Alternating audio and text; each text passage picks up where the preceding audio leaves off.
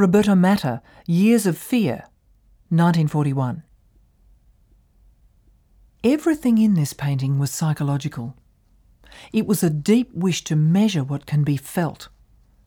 How to picture the battlefield, not the physical one, but the one inside us.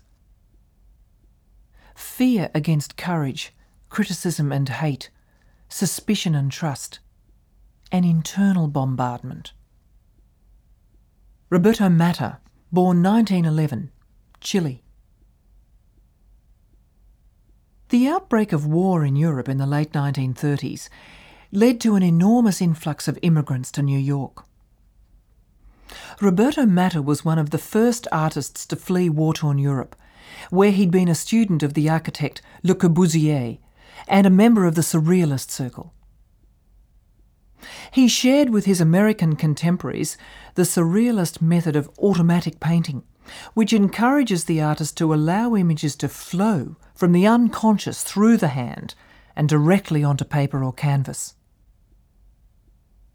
By 1940, Matta was creating large, intensely coloured paintings which reflected influences such as Picasso, Duchamp and Kandinsky, and sources ranging from architectural drawings to science fiction films, comic books and graffiti.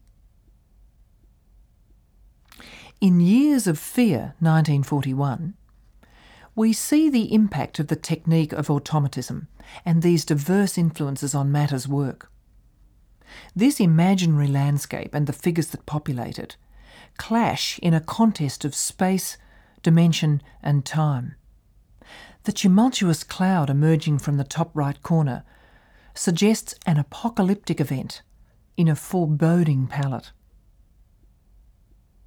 Perhaps Matta's perception of the world following the outbreak of war is reflected here in the complex, uncertain narrative told in a highly personal visual language.